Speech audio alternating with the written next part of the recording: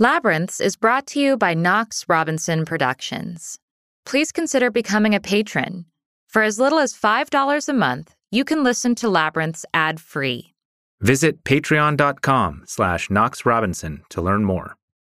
The whole idea of doing a podcast to delve into this is just so absurd and stupid. Tell me why it's stupid some more. I mean, the idea that I'm trying to vocalize this experience, the very act of vocalizing it takes you away from it, right? Puts me back in monkey meat space. And that's where I am most of the time. Language is all about systematizing and categorizing and labeling, right? Assigning phonemes to the things in the world. There's a place prior to all that, and trying to use vocalizations to describe that place is sort of inherently, it doesn't make sense. This is why this is so funny, the idea of a podcast about this. It's right? What are we doing? I know. Feeling lost? Then you're in the right place. I'm Amanda Knox. And I'm Christopher Robinson. And this is Labyrinths.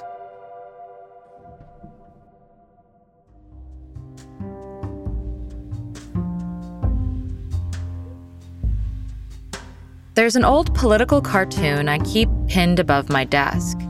It was published the day I was acquitted and released from prison. It depicts a cartoon version of me rushing out the gates of a walled labyrinth labeled the Italian legal system. It's in part what inspired the name for this podcast. During those years, I felt utterly lost. But I never felt so lost as to forget who I was, to lose my sense of self, even while millions of others tried to redefine me as a monster. But losing yourself in that way isn't necessarily bad.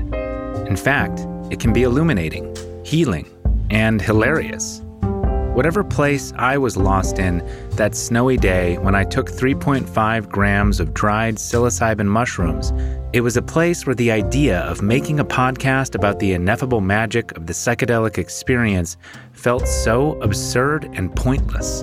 And yet, here we are, with the first episode of a 7-part series, The Fungus Effect, in which we'll bring you interviews with a variety of experts on psychedelics and psilocybin mushrooms, from the neuroscience to the politics of legalization, to the therapeutic potential, the indigenous history, the insights of mindfulness meditation, and even the evolution of mushrooms and our grand relationship with life on Earth. My own experience with mind-altering substances is very limited. I smoked some weed in college, and I drink wine, and that's about it. I, on the other hand, have sampled the panoply of mind alteration pretty broadly. From cannabis to cocaine to opioid painkillers to MDMA, LSD, and psilocybin. I've always been curious and have occasionally taken some unreasonable risks, both legally and psychologically. We make an odd pair in that regard. And it's been a challenge for me, and an opportunity to rewrite some negative associations when I've witnessed Chris ingest psychedelic drugs and get lost in a way I never have been. That helped demystify the idea of these drugs for me. It sapped them of fear. But equally impactful was Michael Pollan's book, How to Change Your Mind, which invited me and thousands of others to reconsider everything we knew about psychedelic drugs. That word, drug, is a charged and misleading word, for not all drugs are created equal. And in fact, most of us take drugs every day with the express intent of altering our consciousness. That's the subject of Michael Pollan's latest book, and he was kind enough to talk to us about it. What is the story that you're hoping to tell in This Is Your Mind on Plants? It's a story about an age-old relationship between humans and the plants and fungi that change consciousness. I've always been interested in the fact that we use plants. They're critical to us in many, many ways. And some of the ways are pretty obvious and uncontroversial. They nourish us. They clothe us. They give us pleasure, beauty. I mean, there are all these desires they gratify that are uncontroversial. But there's one that's kind of weird and unexpected, which is that all cultures that we've surveyed, with one exception, use some plant or fungi to change consciousness. Why would that be an adaptive thing for a species? It seems to me it's kind of risky. When you get high or get discombobulated by a plant drug, you're vulnerable to accident, predation. These things are poisonous in high doses, some of them. So I've always had this longstanding interest since back when I grew marijuana as a teenager that you could do this with plants. And I've always wanted to look at that relationship. In a book I did in 2001 called The Botany of Desire, I did have a chapter on cannabis, along with chapters on potatoes and tulips. And I'm very interested in the fact that the human relationship with plants is symbiotic. They're changing us and we're changing them. And so here was a chance to look at 3 molecules, psychoactives produced by plants. Very different. There's kind of an upper, a downer, and an outer. 2 of them are plants with which I'd had a very long-term relationship, poppies and coffee and tea. Mescaline was new to me. I was writing about that because I hadn't had any contact with it. So that's kind of what got me into it. And I like telling these stories about our relationship to plants. I like personifying other species to help us appreciate that we're not the only subjects in nature. I have enormous respect for their power and wanted to explore that. These kinds of plants in particular have been termed entheogens, psychoactive substances that induce changes in consciousness with spiritual dimensions and which are often used in sacred contexts. In your book prior to this one, How to Change Your Mind, you focused on the realm of entheogens. But in this book, you broadened it out to these other psychoactive plant-derived chemicals. Why does it feel important to put something like mescaline or other psychoactive psychedelic substances in context with things like caffeine? Well, it was deliberate, and I definitely wanted to have a very everyday legal substance in there so people would realize that when they use the word drug, what are they really talking about? I mean, most of us have a drug we're dependent on. We use every single day. This episode brought to you by coffee. Our default consciousness is very much the product of this plant. And we're all in this very deep and complex and unconscious relationship. When you tell people that they're using a drug every day, they're kind of surprised. So I think I'm trying to normalize the idea of that we do use plants to change consciousness. There are different ways to do it. There definitely are dysfunctional relationships people have with plant drugs, without question. Addiction is real. I think it's more complicated than the drug war story of addiction would have us believe, but it's just part of human nature. That's why I think the decriminalized nature movement is so interesting. Here is this new movement. It really just popped up in the last year or two that doesn't use the word drug, as Amanda just did, uses the word entheogen or plant medicine, and is normalizing or naturalizing our relationship to these plant medicines by suggesting they're just part of our relationship to nature. And how can a plant be criminal? What did a plant ever do to make itself criminal?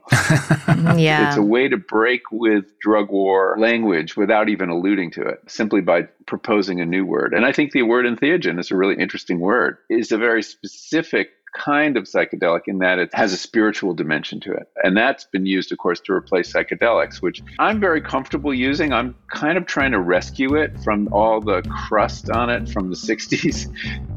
That crust on the word psychedelics was the result of the rapid embrace of these substances by youth in the 60s, without much knowledge of how to use them safely or for maximum benefit.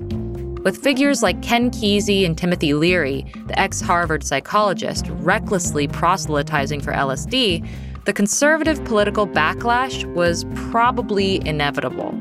Richard Nixon declared Leary the most dangerous man in America. The 1970 Controlled Substances Act, which launched the drug war, classified psychedelics like LSD and psilocybin as Schedule 1, alongside heroin and marijuana, as highly dangerous and with no legitimate medical uses. And by the time we were going through elementary school, the DARE program was telling us that all drugs were the same and that they were definitely dangerous. This is your brain. This is drugs.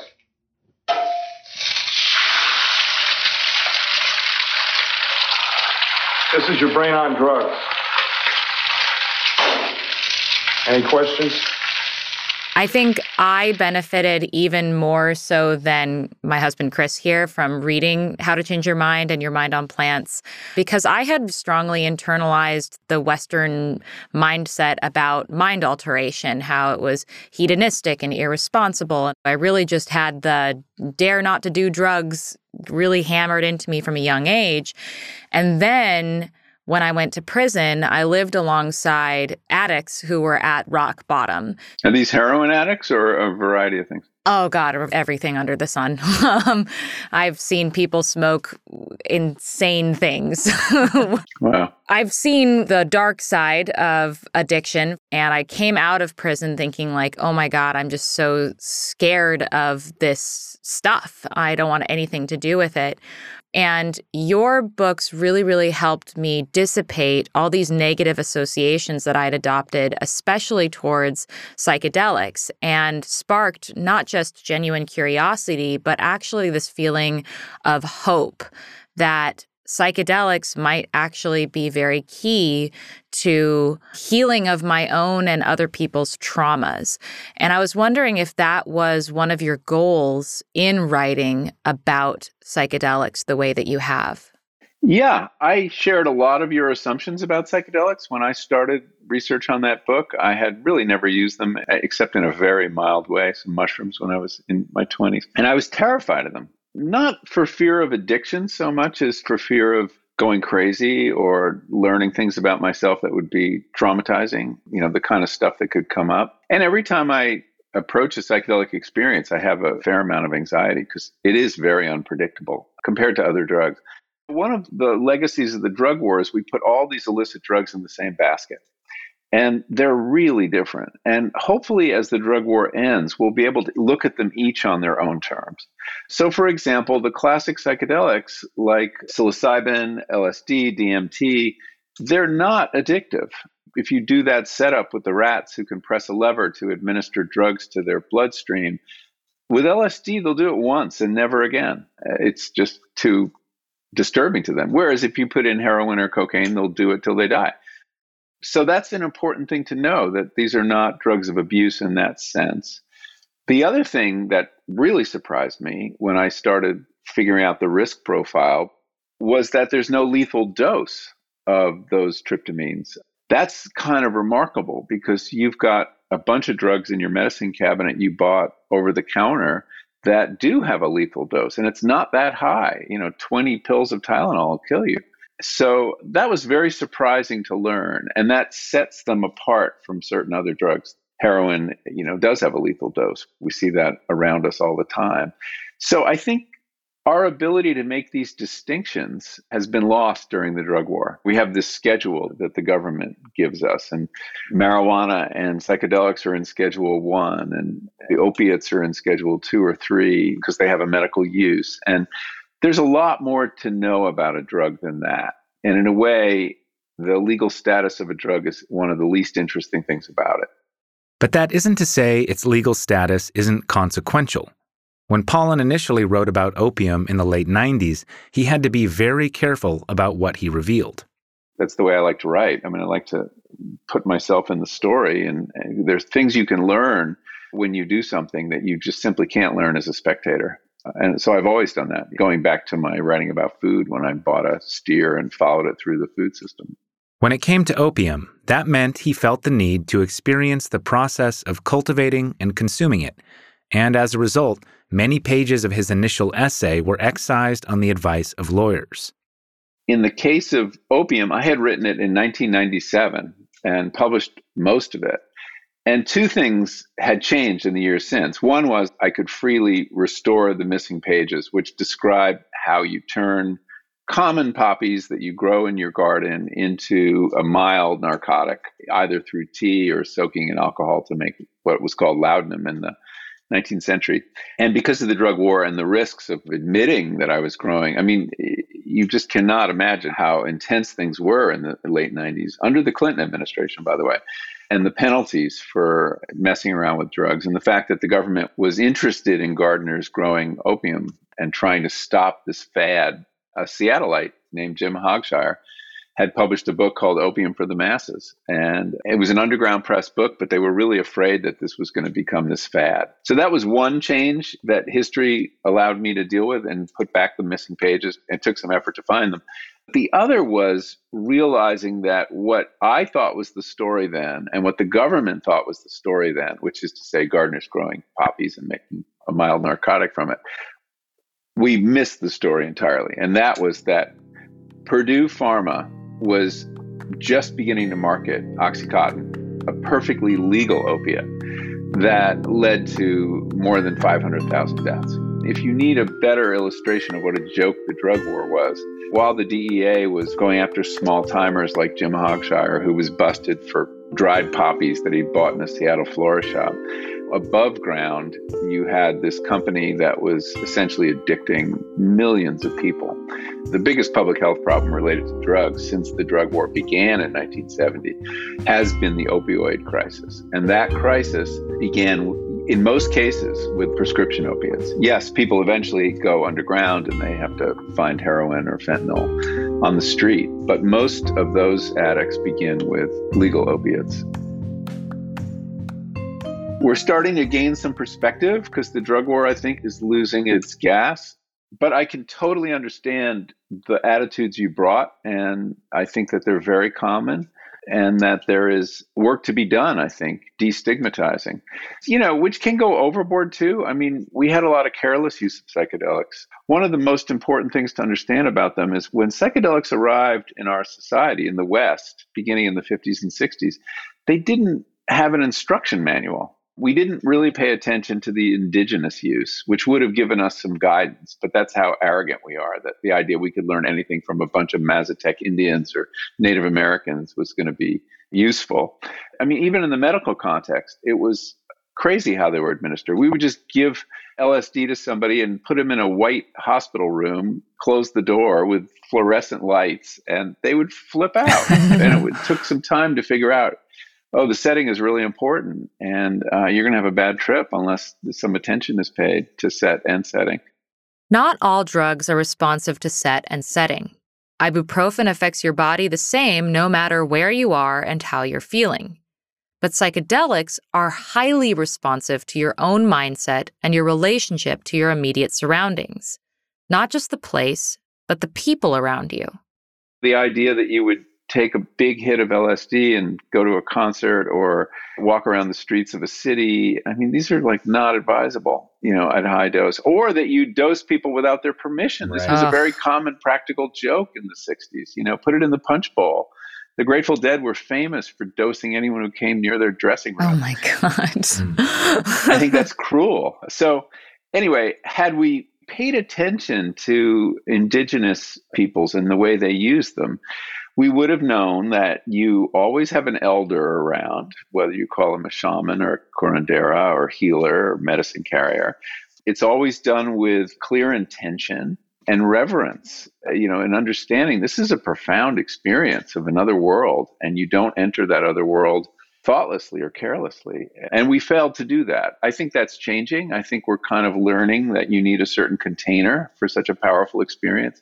And that usually is a guide who can be with you and keep your body safe while you're journeying. We're designing right now that container that will make the use of these drugs safe and also mitigate the real risks. I mean, there are real psychological risks. People have trips that are just terrifying. But the potential in treating things like trauma is real. And I mean, I've seen it. I've heard remarkable stories from people who were able to work out traumas, whether it's the trauma of sexual abuse or wrongful imprisonment or being in war with vets. It's very helpful. I mean, we have phase 3 trials that are just about to come out on MDMA, and somewhere like 2/3 no longer qualified for PTSD after 2 or 3 experiences. This can happen on other psychedelics as well. But for all the promising research that has led to the current psychedelic renaissance, it's not all roses.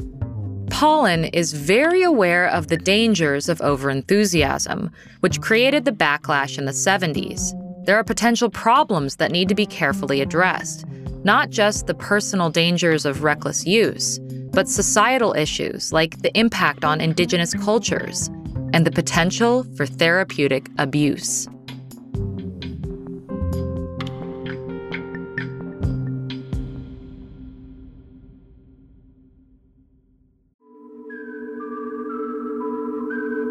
We could tell you all the great reasons you should support Labyrinths on Patreon, including ad-free episodes and exclusive patron-only content. But why not hear it direct from a listener? Hi, my name is Allie, and I joined Labyrinth's Patreon because there's nowhere else that you can explore the ebbs and the flows of humanity with the kind of truth and grace that you can get with Labyrinths. There really isn't anywhere else you can get that. Visit patreon.com/Knox Robinson.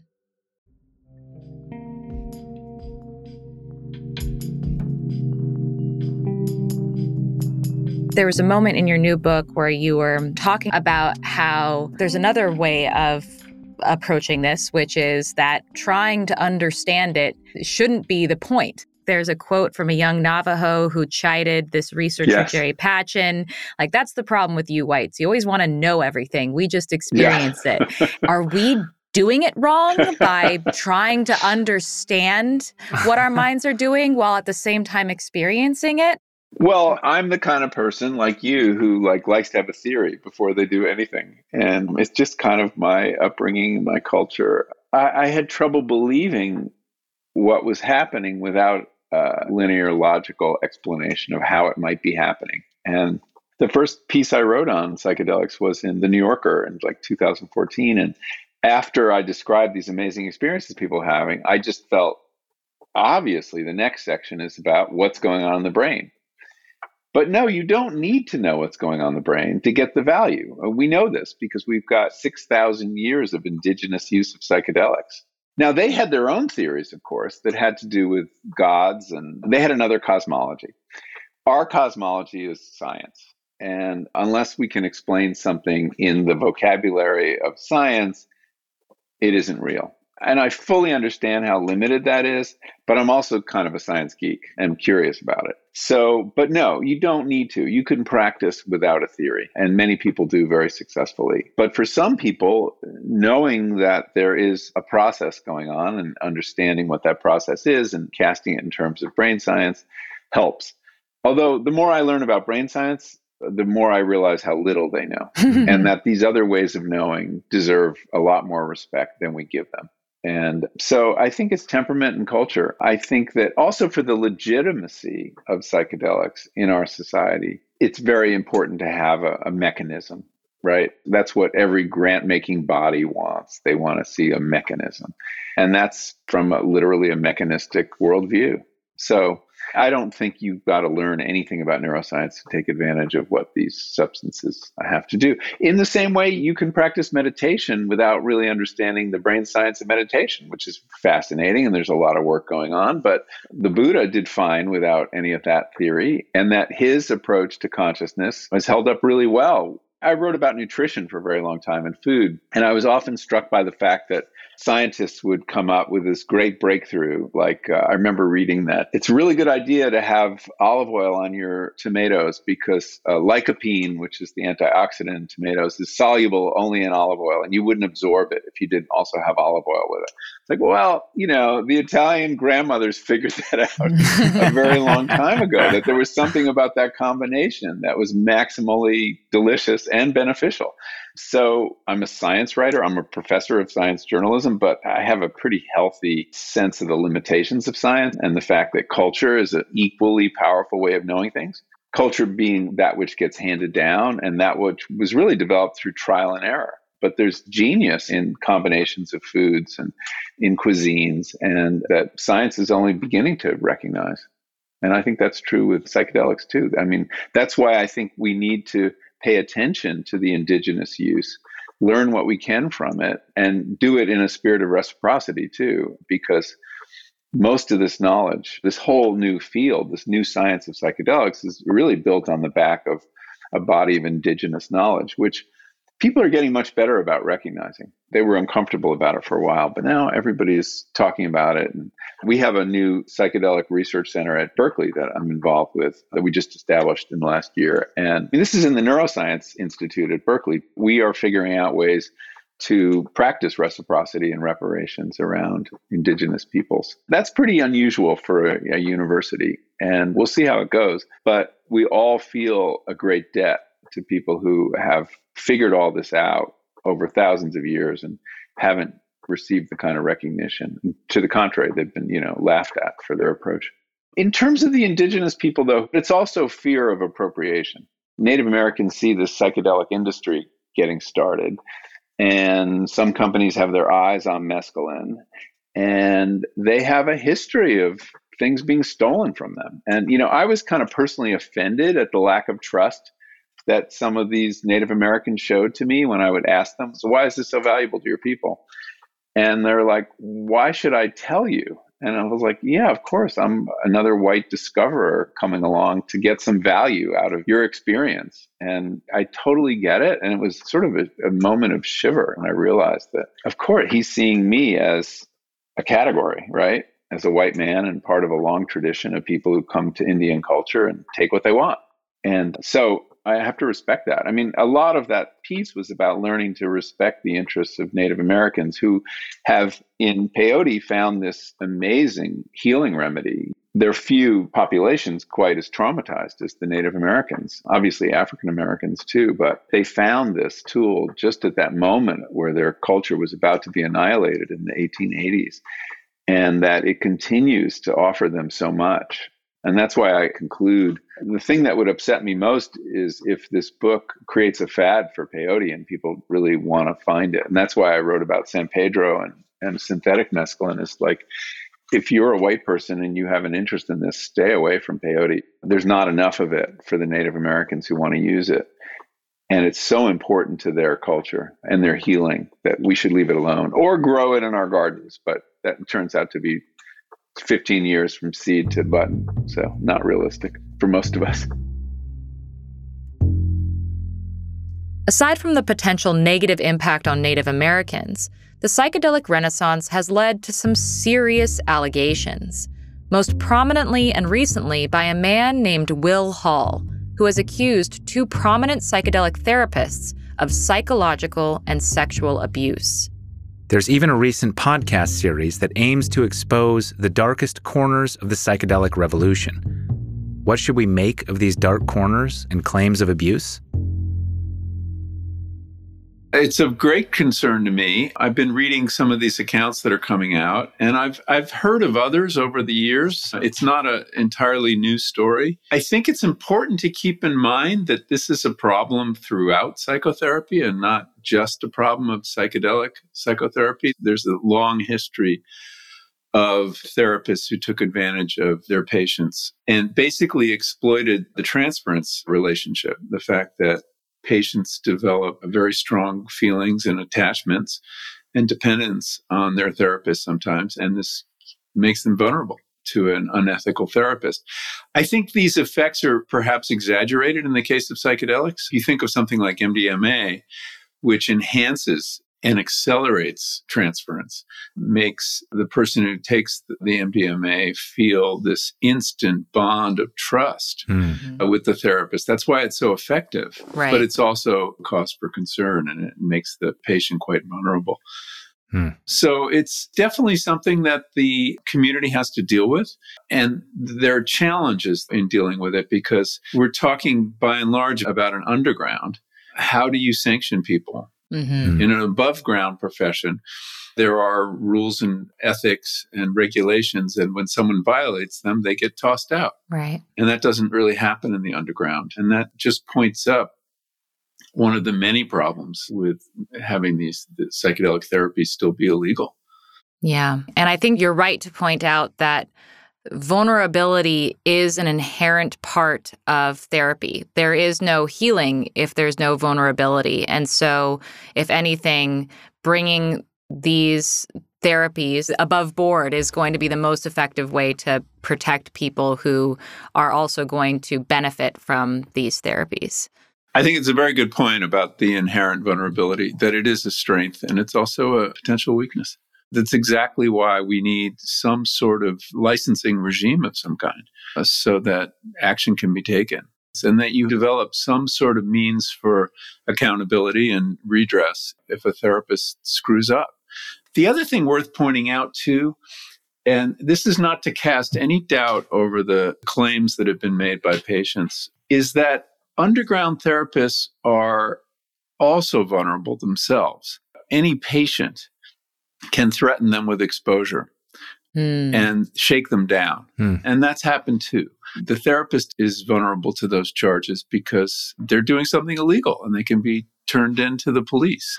There's a potential for blackmail there too, or at least for a shakedown. So it all goes to this point that finally it's unsustainable to have an underground therapy community. And then in the long term, these kind of problems are just inevitable. I think that there should be absolutely no tolerance for this kind of behavior. And I think that we just need a way to adjudicate it.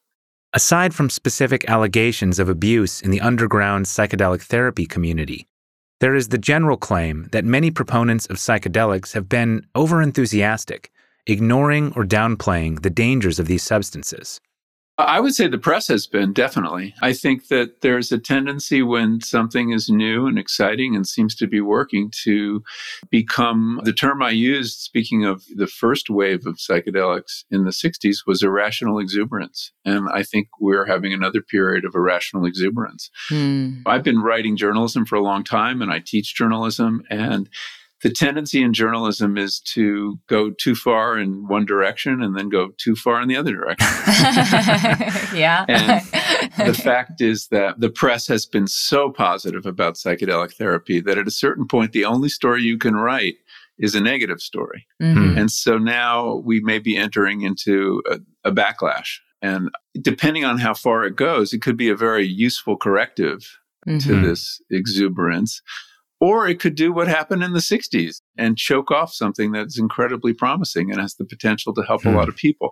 So I hope that the press is a little more mature about this and doesn't take this so far and realize now it's time to completely discredit psychedelic therapy. Yeah. And it's also important to separate above ground clinical research going on in universities from this underground. Right. And that the problems with the underground should not, I don't think, create reason to doubt the good work that's being done in clinical trials. But of course, there is also good work being done in the underground, and it would be a shame if it all got tarred with the same brush. Yeah. You know, I've been actually predicting this for a long time, that there could be a backlash, and I gave a couple of reasons for it. One was therapy abuse, which I knew was out there, and I had heard rumors of it for years. And the other is the fact that you're going to have some adverse events in these clinical trials, especially when you give psilocybin to hundreds of people suffering from depression. The risks of suicide or other adverse events is real, and that will plug into a narrative that psychedelics are dangerous. So here we are. The pendulum has reached its outer point in enthusiasm for psychedelics, and now it's coming back. And let's hope it settles at a sane place. Yeah, agreed. Yeah, let's keep an eye on like a sane, rational approach to whatever it is that we're dealing with here. Well, as you well know, Amanda, the media isn't very good at sane and rational. But well, do tell, Mr. Pollan. It sounds like this new discussion of abuse and the sort of dark side of the psychedelic therapy world is just further impetus to really embrace the legalization and regulation of this so that it can be done in an above board, safe and transparent way. Yeah, I think I would agree with that. I mean, there's some talk in the underground of forming some sort of professional certifying organization that would have the power to, sanction people who made mistakes. Whether you can do that underground is an open question. Like, how would anyone know to reference that board if they didn't know it existed, kind of thing? Right. It gets legally very complicated. But what it does tell me is that the psychedelic community is not simply gathering around and defending its bad actors, but that it is acutely aware of the problem and that it could hurt everybody.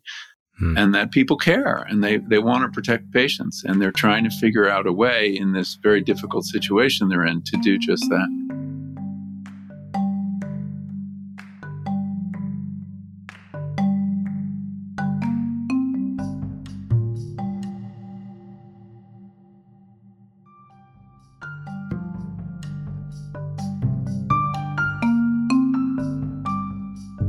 The potential for psychedelics to lead to individual transformation and individual harm is only part of this story. The other part is how they may transform society as a whole. At a certain point, you were writing about how societies condone mind-changing drugs that uphold society's status quo or rule of law and try to ban the ones that undermine it. And the opiate issue is actually an interesting sort of ironic twist on that, and how societies are not always good at recognizing the how and when certain kinds of psychoactive substances are being used or abused. And I was wondering what you could say particularly about this sort of shift in our culture. What does our choice of the psychoactive substances reveal about our fears and desires in the United States? And what do these recent decriminalization and legalization efforts reveal about that evolution, that shift in our fears and desires? Yeah, that's a great question. I mean, I think we've kind of changed our understanding of psychedelics and how they can be used. They were very threatening in the 60s because young people were using them, and the experience was causing them to question everything about their society. We had what we called then a generation gap. Very unusual, where young people had completely divorced their culture or tried to from the adult culture. Whether we were talking about kinds of drugs they used, they disdained alcohol, but were using cannabis and psychedelics, the way they dressed, the way they spoke. There was a whole hippie language of terms that were basically designed to just confound parents and people in authority. Sexual mores, I mean, just so many things. And a lot of people credited that exile from mainstream culture to psychedelics. And there was some truth to it. Young people were having a rite of passage, the acid trip, that was landing them in a place that adults didn't understand very well and where they questioned authority. I mean, just think about the anti-war movement. In the history of humankind, when you send 18-year-old boys to war, they go. They just go without question. And suddenly we had this situation in the Vietnam War where a significant percentage of young boys were saying, hell no.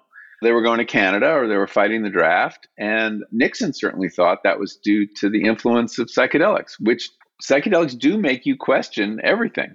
So the drugs were regarded as frightening to the powers that be. And that is why they cracked down on them as hard as they did.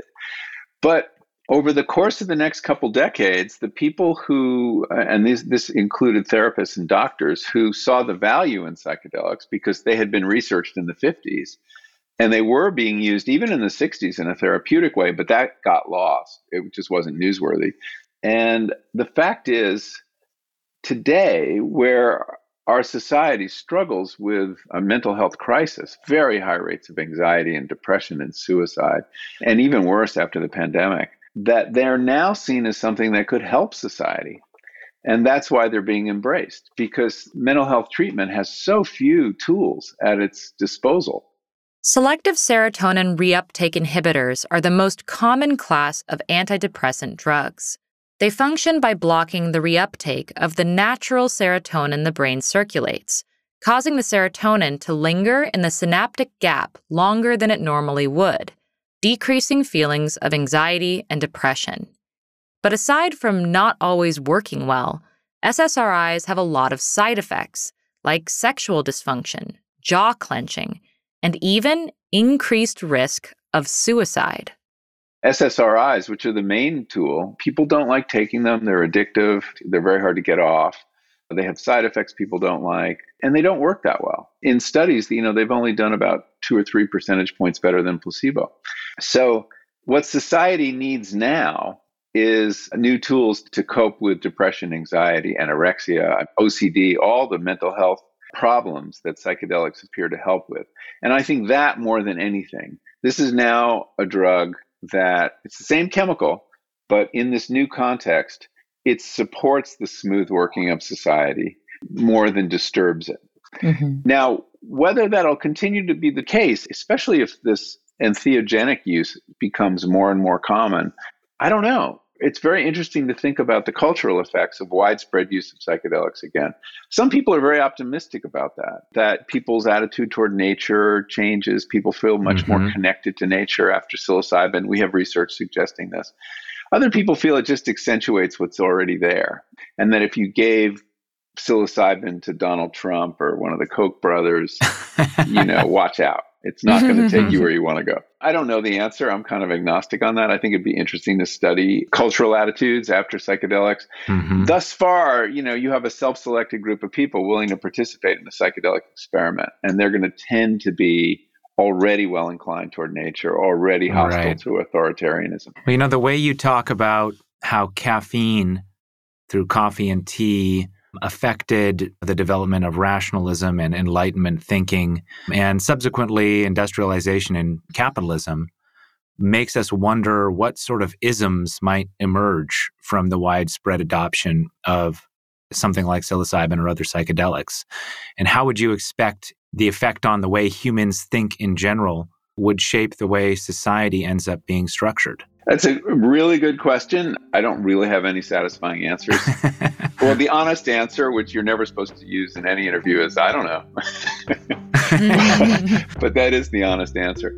It could lead to a spiritual awakening, right? I mean, you have so many people having big spiritual experiences, however they define them, but an experience of a world larger than themselves. It could lead to a diminution of egotism. And that's a very difficult issue with psychedelics, because many people report this sense of ego dissolution, and that is, if you surrender to it, can be one of the most positive aspects of it, that you feel less isolated, more connected to the world, to other people, to nature. And in one of my experiences, I did have a pretty thorough experience of ego dissolution, and it was a wonderful experience. On the other hand, you have people who take psychedelics and they become egomaniacs. They've seen the truth and they're proselytizing. The 60s history was, a lot of egomaniacs came out of it. Everybody's very careful now, and all the researchers are avoiding that kind of evangelical fervor about psychedelics. But it's hard to know how many people have to have a psychedelic experience for a new form of consciousness to actually take hold. So I don't know. I'm skeptical it would all be good. The Manson family was using LSD, and I've never read exactly how or to what purpose, but it was part of his hold over everybody. So we need to look at those negative cases too. So I'm kind of agnostic on that question. Sure. We've thought about this a lot because it seems to us that, at least when it comes to psychedelics, obviously the set and setting is so important. They talk about set and setting for the individual and for the group if it's a group setting. But also we've been thinking about set and setting in terms of culture. As a society, are we a society that embraces the transformative experiences of people who have experienced psychedelics and have embraced how they are integral to that person's identity and place in society?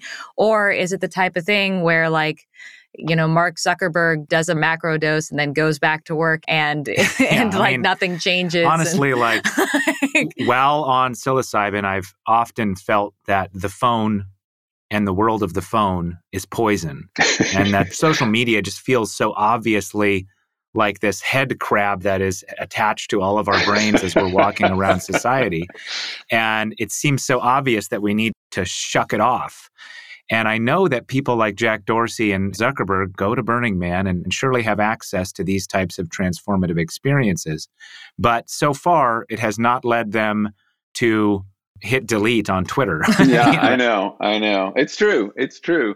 Why is that? Is it that they reemerge back into the world of Silicon Valley and the rest of the cultural setting is designed to reinforce things that make modern Western capitalism function rather than to embrace the transformations that are visible through that experience? I have trouble believing that Zuckerberg is doing macrodoses, but just based on his affect and persona, I don't know. There's a famous story of Steve Jobs extolling the importance of LSD trips in his development, developing his aesthetic and his ability to think in a very out-of-the-box kind of way. And at one point he said that had Bill Gates taken LSD, Windows would have been a much better product. And and then Gates responded by saying, but I did. It was so surprising. So, I think it has different effects on different people. I mean, it's incredibly variable what happens. And if Zuckerberg went into it thinking, I'm going to use psychedelics to figure out how I can make even more money or invent the next social network, that might turn out to be the essence of his trip. I think the use of psychedelics in Silicon Valley is, first of all, there is a lot of interest in psychedelics there. And a lot of people are microdosing, which you shouldn't expect to have any kind of profound effect on anyone. And they're doing it for increased productivity, for increased creativity, not to change the world. It's part of that Silicon Valley optimization of the self, right? The same reason, people do intermittent fasting and take all sorts of supplements. And there's this whole ethos that we can improve on the human body and we can use technology to do it. So that's the set, right? And it's a different one than most people are using it for. But I think there is potential, and I think we should study this, that psychedelics could contribute to creativity. It's the opposite of coffee in a way, if you put them on a spectrum, whereas coffee kind of fosters linear thinking and what's sometimes called spotlight consciousness, the ability to block out lots of things and focus on one thing that children are not very good at and that adults get very good at. So what psychedelics appear to do is soften spotlight consciousness and lead to more lantern consciousness, which is where you're taking in information from all sides, all at once, which doesn't lead to doing well on SATs, but it does often lead to thinking in different ways, divergent thinking, thinking outside the box. There's been some good neuroscience done on psychedelic experience and fMRIs and maps of brain connection. And it really does temporarily rewire your brain. And the brain in normal consciousness is very hierarchical. And there is this network riding over the top. It's kind of a regulatory network called the default mode network, and connects parts of your brain in the frontal cortex, which have to do with executive function and things like that, to the posterior cingulate cortex, which is very much involved in generating the narrative of who you are. That story is very important. You don't have an identity without a sense of what you did before and what you hope to do in the future. And so that sense of self is generated there. And then it's also connected to the older, deeper areas like the hippocampus, where memory and emotion is centered. And most brain networks, whether you're talking about the visual cortex or the movement centers or whatever, pass through this hub and get their orders from the default mode network. Under the influence of high-dose psychedelics, the default mode network gets quieted. And suddenly all these brain networks that don't ordinarily communicate directly with one another suddenly are talking to each other. And so you might have the visual cortex talking to the auditory cortex, and suddenly you're seeing music. The ego of the self, whatever appears to be generated in the default mode network, is a real reinforcer of habits of thought and narratives that we tell ourselves about ourselves, such as, I'm worthless, unworthy of love, or I can't get through the day without a drink or a cigarette, or my work is shit. These kind of destructive narratives. I mean, think of the narratives in the mind of somebody with an eating disorder or OCD. And those are enforced by the ego, and they trap us in loops of rumination. Turn that all off for a period of time. You have freed the person from that oppression, and new connections form. And we know that learning in the brain is a matter of connections, and they get reinforced the more you think about them and the more you exercise them. So psychedelics seem to be a very good tool for breaking habits of thought and behavior. As one researcher, Robin Carhart-Harris, said, shaking the snow globe. Or the image I love came from a postdoc in his lab, a Dutchman, who said, think of the mind as a hill, a snowy hill, and everyone's going down in sleds. And over time, you get these deep grooves, and it's very hard to go down the hill without falling into one of those grooves. Well, psychedelics is a fresh snowfall that fills all the grooves, and it allows you to go down the hill in a new pattern.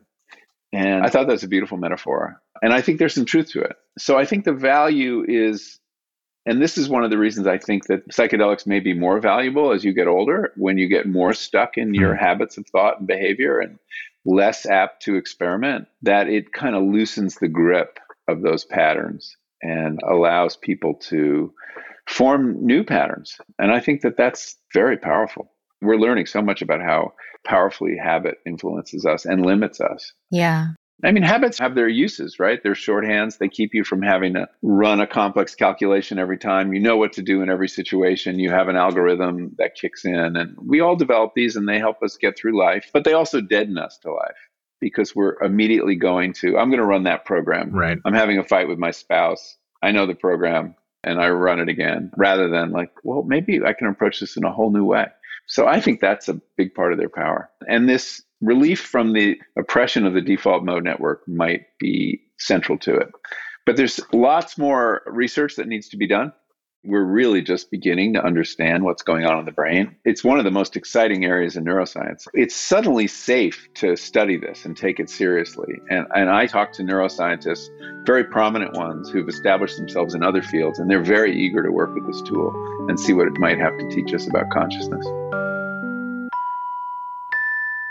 Indeed, the neuroscience underpins much of the recent psychedelic renaissance.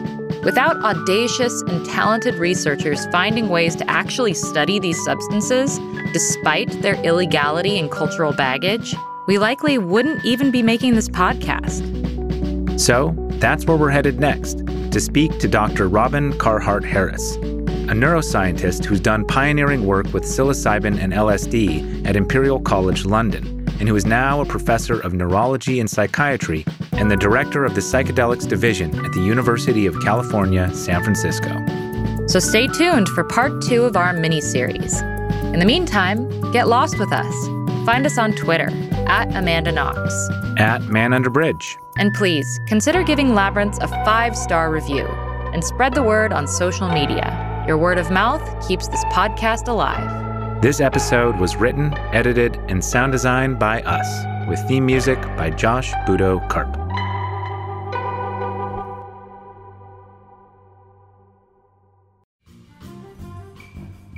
Hello, listener.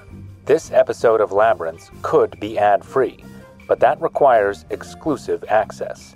Your mission, should you choose to accept it, is to become a monthly Patreon subscriber, which will grant you access to top-secret patron-only content. This podcast will self-destruct without your support. Was that too cheesy? Who doesn't like cheese? Visit patreon.com/KnoxRobinson.